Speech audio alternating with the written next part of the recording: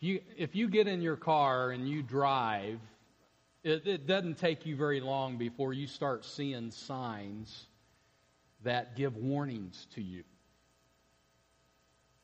And these warnings are for our good. If we'll pay attention to them, they're going to be to our advantage. Like one sign. It would be good to know that up ahead, just ahead of you, there is a sharp left turn. If you see that sign and you give heed to it, then you're going to be able to make that turn easily and be on down the road safely. But if you don't pay attention to that sign, you try and take that sign at 70 miles an hour, you're going to be in trouble. So the sign is for your good. It's for my good if we'll pay attention to it. Here's another one. My wife says I need to become more familiar with this sign. She says that I make a perfect rolling stop. And she says she is always right. And so she probably is in this case. But this is one that we need to become familiar with and obey the sign. Because if we don't, chances are one of these days a policeman's going to come behind us and want to pay a visit to us. And that's going to put a damper on our day. Here's one that I appreciated just a couple of weeks ago. We were driving the people mover and pulling a trailer in the Colorado mountains, and coming up on a steep grade, I saw this sign before that grade was upon us, and it warned me to downgrade my transmission, to go down in my transmission and save my brakes. And that was a very helpful sign. Here's one that's around our town quite a bit. You drive down Horton or you go over on the east side on Margrave, you'll see these signs, these school crossing signs. They are to our advantage. They help us understand we need to slow down, we need to be watching, and if we don't pay attention to this sign, we're going to be in trouble. Here's one I have to tell you I've never seen on the road. If I saw it, it would get my attention in a hurry. I think it's supposed to say deaf children playing. I have another picture for you. This is a picture of my first grandchild, okay? It has nothing to do with the sermon. I got this on my phone last week and I said, somehow I got to work this into the sermon. The child is laying back. I think he must be listening to one of my sermons. He's just chilling out. But we are proud and we are anxious for that little one to be born. Back to these warning signs. They are for our good, aren't they? If we pay attention to them, we're going to be a lot safer than if we don't pay attention to them.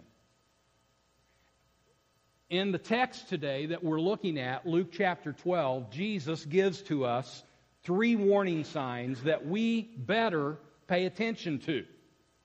To overlook these warning signs, we are inviting grave danger into our life. The first warning sign is this. He says, beware of hypocrisy. Let me read to you from Luke chapter 12, verse 1. If you have your Bibles, I would encourage you to turn there and stay there, because we're going to be there throughout the sermon. Luke chapter 12, verse 1. It says this, under these circumstances, after so many thousands of people had gathered together that they were stepping on one another. Now, I want to stop right there and tell you what's going on. Look at the context. You look back at chapter 11. Jesus has just taken some time and he has given 6 woes to the Pharisees. In other words, he has rebuked them very severely. And the crowd is just amazed at what he has said. These are the teachers of the law, and Jesus is standing toe-to-toe with them, and he's rebuking them, and it's really stirred the crowd up, and they want to hear more. They want to know what else Jesus is going to say. What's he going to say next? And so as we enter into chapter 12, there's thousands of people that are gathering, so much so that they're stepping on one another, and they're wanting to hear Jesus. And so this is what he says. Beware of the leaven of the Pharisees, which is hypocrisy.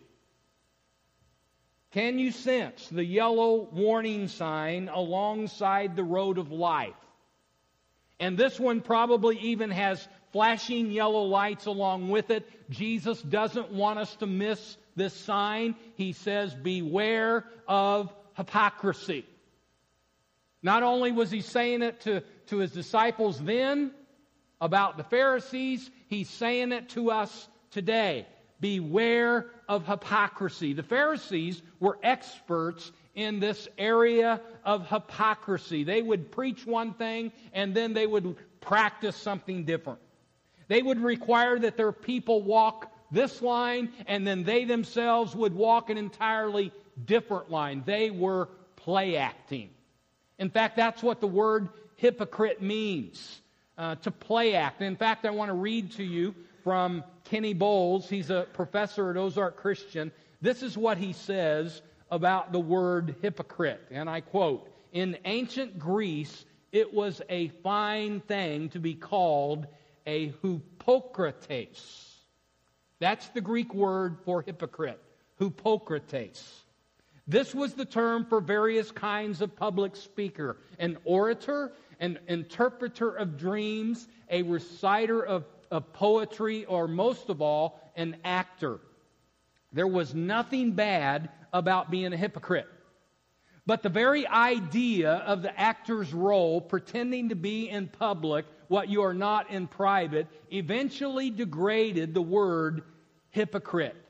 By New Testament times, Jesus could use the word in scathing rebuke of the self-righteous phonies called Pharisees. They had the external, but not the internal. They had the talk, but not the walk. They just played a role, unquote. And if you continue reading on in this particular article about hypocrisy, he actually even goes to that point where he shares the opposite Greek word for hypocrite. And I have that for you on the stage, and I'm going to try to give to you the correct pronunciation of this word. It's anupokritos. It's the opposite of hypocrite.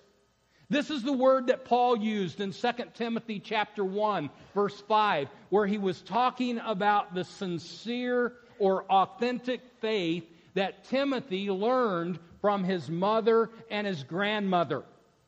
Their faith was not just that of role-playing. They were not acting out that which was not in their heart. Instead, it was the real deal. It was sincere. It was genuine. What about your faith? Is it the real deal, or are you pretty good at role-playing? When Sunday morning comes along, do you put on the Jesus mask and you talk like the Christian and you act like the Christian, and then once church is over, does the mask come off and you talk and act like the world? Is that how it goes, or is there some genuineness there and some sincerity, some realness? I hope the latter. I have to admit to you, sometimes I can look and sound like a hypocrite. In fact, I'm thinking of last Sunday afternoon. I had to take some time afterwards and just ask the Lord to forgive me for how I had been.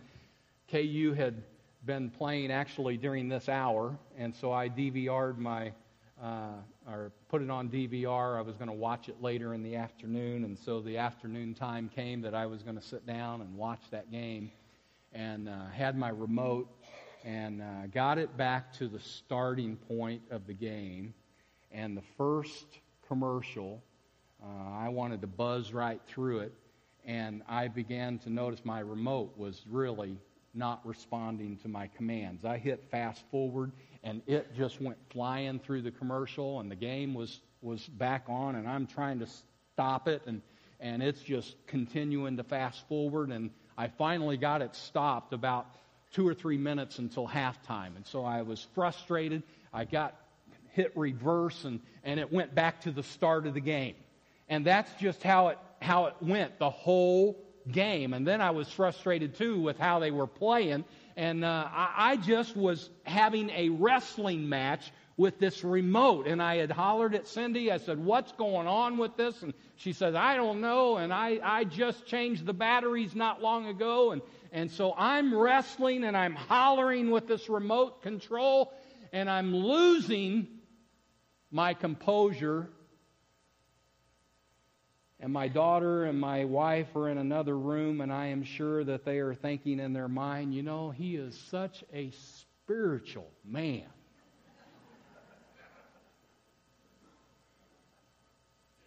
You ever have those kind of moments where you just are not representing Christ very well? I do. And I'm so convicted over that afterwards. But as we grow in Jesus, may those moments become fewer and fewer in number. May our faith be genuine. May the role playing become less and less of a problem. May our faith be real. May we live the life that we are claiming. May we walk the walk, not just talk the talk. And there's this caution sign alongside our road of life, and Jesus is the one who's put the sign there through the Holy Spirit and the Word of God, and He is saying, beware of hypocrisy. Keep in mind, you will not fool Jesus with your hypocrisy. In fact, that's what verses 2 through 5 say from Luke chapter 12. Let me read it to you. But there is nothing covered up that will not be revealed, and hidden that will not be known. Accordingly, whatever you have said in the dark will be heard in the light, and what you have whispered in the inner rooms will be proclaimed upon the housetops. I say to you, my friends, do not be afraid of those who kill the body, and after that have no more that they can do. But I will warn you whom to fear. Fear the one who, after he is killed, has authority to cast into hell. Yes, I tell you, fear him. I hope you're seeing the warning flashing light, that you read the sign clearly as it says, beware of hypocrisy. There is a second sign that you will find in this text that is given to us by Jesus, and that sign says this, beware of greed. Let me read to you verses 13 through 21 of this same chapter. Someone in the crowd said to him, Teacher, tell my brother to divide the family inheritance with me. But he said to him, Man, who appointed me a judge or arbiter over you? Then he said to them, Beware and be on your guard against every form of greed, for not even when one has an abundance does his life consist of his possessions. And he told them a parable, saying, The land of a rich man was very productive. And began reasoning to himself, saying, What shall I do, since I have no place to store my crops? Then he said, This is what I will do. I will tear down my barns and build larger ones, and there I will store all my grain and my goods. And I will say to my soul, Soul, you have many goods laid up for many years to come. Take your ease, eat, drink, and be merry. But God said to him, You fool, this very night your soul is required of you. And now who will own what you have prepared? So is the man who stores up treasure for himself and is not rich towards God. I read that and I just thought, wow. What a message from Jesus for 21st century America.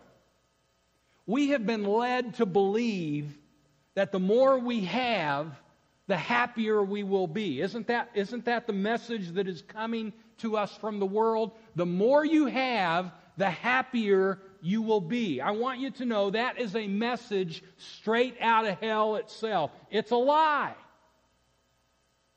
And there's so many different things that we could point to that give evidence to that. One thing just recently in the news, actually a couple of months ago, I would say now, Philip Seymour Hoffman, an actor who was found dead from a drug overdose.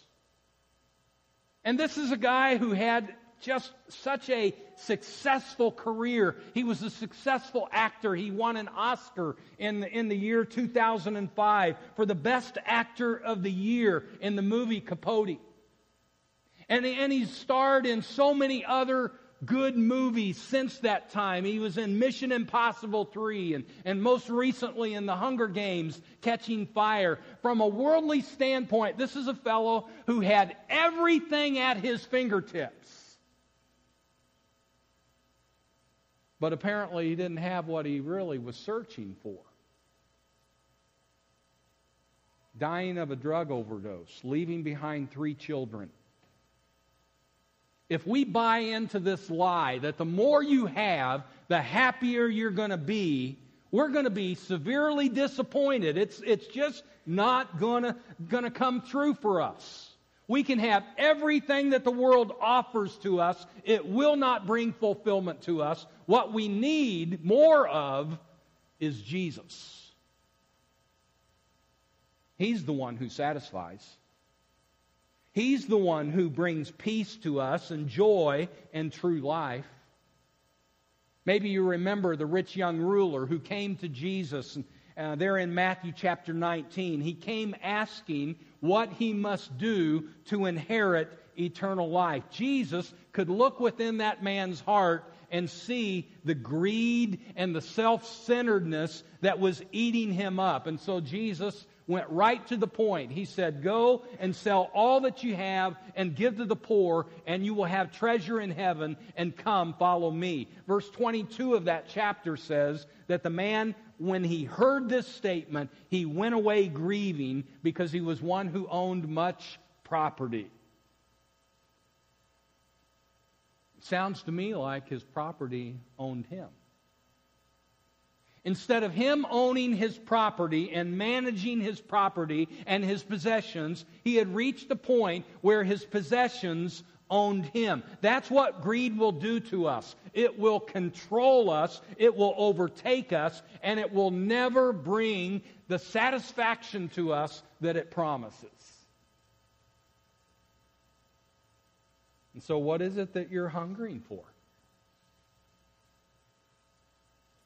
I mean, what are you hungering after the things of the world? A bigger house, a bigger paycheck, a nicer car, a new truck, and on that list could go of what kinds of things we chase after. Now, that's not to say that these things are bad. They're not bad in and of themselves. When it becomes bad is when we are chasing after those things more than what we are chasing after Jesus. When we are loving those things more than what we are loving Jesus. I just want to encourage you, look alongside the road of life that you're living and see if you don't see a flashing yellow light with big letters on a yellow sign that says, "Beware of greed."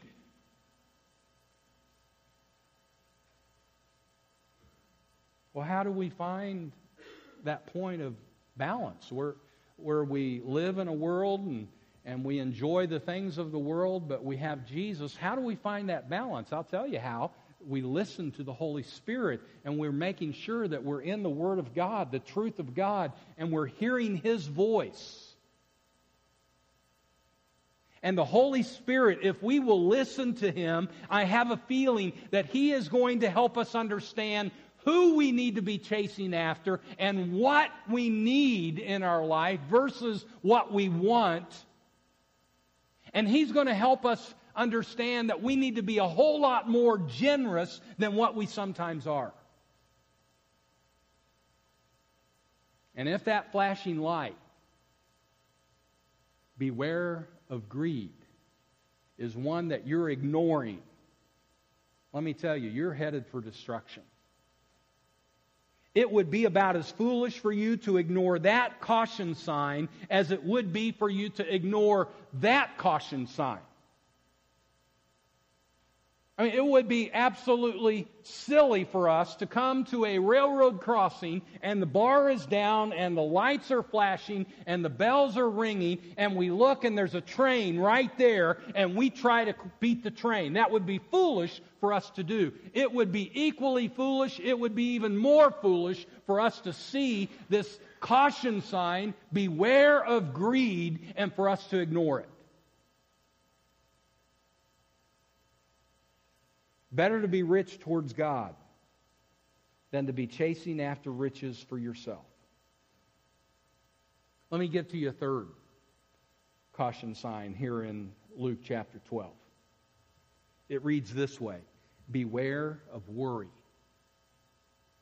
Let me read to you verses 22 through 31.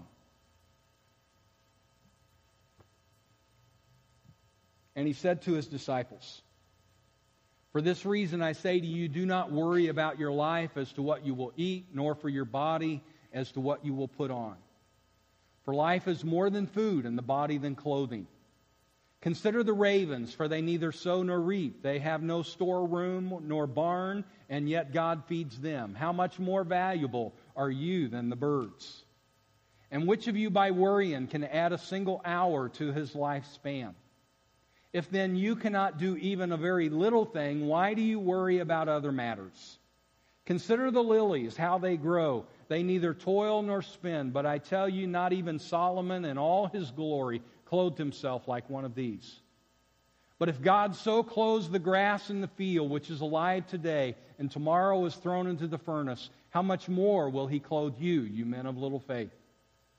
And do not seek what you will eat and what you will drink, and do not keep worrying, for all these things the nations of the world eagerly seek, but your Father knows that you need these things. But seek His kingdom, and these things will be added to you." The caution sign is pretty clear here, isn't it? It's not hard for us to understand what Jesus is saying. I'm sure you've been in the same scenario as what I have been, maybe right here in our own town where you're driving along and you're not thinking, you're just driving more than what you're thinking, and you hit a dip in the road and your car bottoms out, and you wonder if you've just torn it up, and you're looking around, and yeah, there was a sign there, but it was covered over. Maybe it's covered over by a tree limb, maybe it's covered over by a big truck that's parked right in front of that sign. You didn't see the sign, and you hit the dip. Well, Jesus did not want this caution sign covered over here in Luke chapter 12 when He's talking about worry. And so He made sure that as He's cautioning His listeners about worry, that He was very clear, He was very comprehensible, and I don't think there was anyone that heard Him that day that went away saying to their neighbor, what was He trying to say? No, there was none of that. Everybody who heard Him knew exactly what He was saying. He was saying, do not worry. Beware of it. Avoid it. Quit it. Give it up. In essence, He was saying, give your worries to God. Understand that He is big enough, and He is capable enough. He's strong enough. He's gracious enough to take care of those things that you're worrying about. If He's willing to take care of the lilies of the field, if He's willing to take care of the birds of the air, then He is willing and able to take care of you too, and those things that you're worrying about. You're worrying about food and clothing? Give that to God. You're worrying about shelter or your financial stability? Give that to God. It was right here at this point in my sermon prep on Thursday that my phone rang. It was my daughter Abby. She was driving to work, and she said, "Dad," and I could tell just in the tone of her voice, and I know her well enough. She said, "Dad, they're saying bad weather this afternoon. There might even be some tornadoes." And she went through that tornado in Joplin a couple of years ago, and ever since, the wind starts to blow, she starts to worry. And so she's saying, Dad, there may be some bad weather this afternoon. And I said, "Abby, you know what I'm doing right now as I'm preparing my sermon? You know what I'm talking about for Sunday?" And there was a silence, and she says, "Worry?" "Yeah." I said, You must give your worries to God. Trust Him. And I know it's easier said than done, but it's what we must do. We must trust God for our future rather than worry about it. We must trust God for our provision rather than worry about it. We must trust God with our health rather than worry about it. We must trust God with our family rather than worry about them. I mean, worry's not going to help us. It's not going to fix anything. Rather, it will destroy us. We must give our worries to Him. Caution signs are very clear, and they are for our good. Beware of hypocrisy, Jesus said. Beware of greed. Beware of worry. The question is, are we going to see the signs? Are we going to give heed to those signs? If we give heed to them, then we're going to be safe. We're going to be in good hands. If we don't give heed to them, we're asking for trouble. Going back to that first sign that I showed you, that left 90-degree turn, you give heed to that, then you're going to be safe. You don't give heed to that, chances are you're not going to be safe. And Jesus says, here are some signs, some warning signs. Give heed. Let's pray.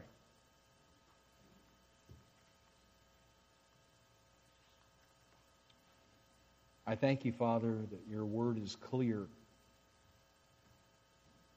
And we need your help. Temptations are there to be greedy, to be worrisome, to be hypocritical. I thank you for your grace, for those times that we fail in these areas. Lord, you are able to wash us clean and start us anew. But Lord, help us. Help us to see the signs. To place ourselves more fully in your hands. We pray this in Jesus' name.